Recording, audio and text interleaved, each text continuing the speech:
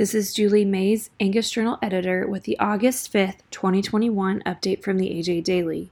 Today's AJ Daily contains an announcement naming the winner of the 2021 Outstanding Leadership Award at the National Junior Angus Show, a cattle inventory report, a release from NCBA announcing its new Senior Vice President of Global Marketing and Research, and a report on a new study looking at the effects of bacteria on aging. Kansas Junior honored with 2021 Outstanding Leadership Award, adapted from a release by Whitney Whitaker, Angus Communications. The Outstanding Leadership Award is given to a junior Angus member who exhibits passion for the Angus breed and serves as a mentor to younger members while being a positive advocate for the beef industry.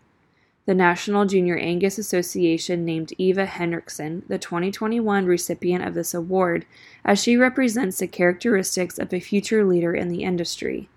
Henriksen was surprised with the award during the closing ceremony at the 2021 National Junior Angus Show in Grand Island, Nebraska. The recipient of this award is presented with a trophy as well as a $2,500 scholarship. The award and scholarship are in honor of Jim Baldridge, as he served the Angus breed and its membership during his lifetime. To read more, visit angus.org. Cattle on Feed and July 1 Cattle Inventory. Adapted from a report by Lynn Steiner, Steiner Consulting Group. The July 1 Cattle Inventory Report indicated a lower inventory level for all cattle and calves than was expected in pre-report estimates. Analysts were expecting a 0.5% decline from last year, but the actual inventory was a decline of 1.3% to 100.9 million head.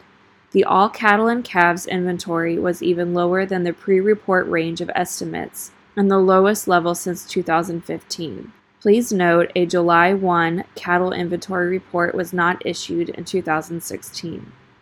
The bigger-than-expected decline was driven by a 2% drop in beef cows and heifers to 31.4 million head, which was lower than the lowest pre-report estimate. To read the full report, go to dailylivestock.com.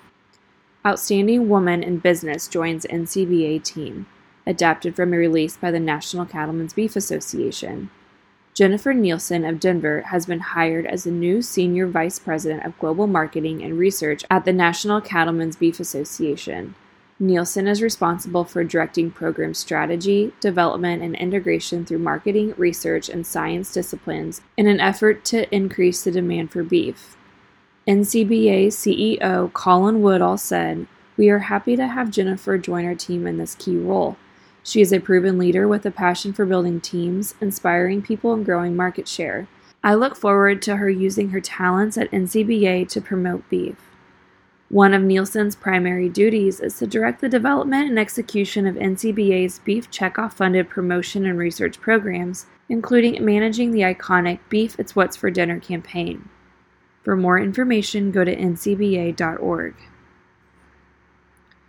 Bacteria affecting aging, adapted from an article by National Institutes of Health.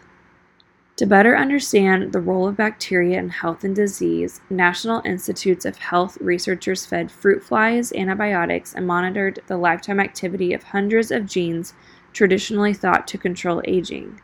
To their surprise, the antibiotics not only extended the lives of the flies, but also dramatically changed the activity of many of these genes. Their results suggested only about 30% of the genes traditionally associated with aging set an animal's internal clock, while the rest reflect the body's response to bacteria.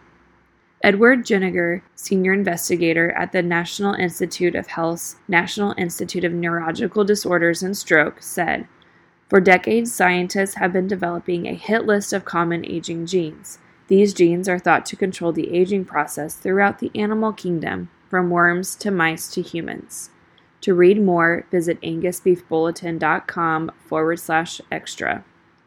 The AJ Daily is compiled by Paige Nelson, field editor, Angus Journal.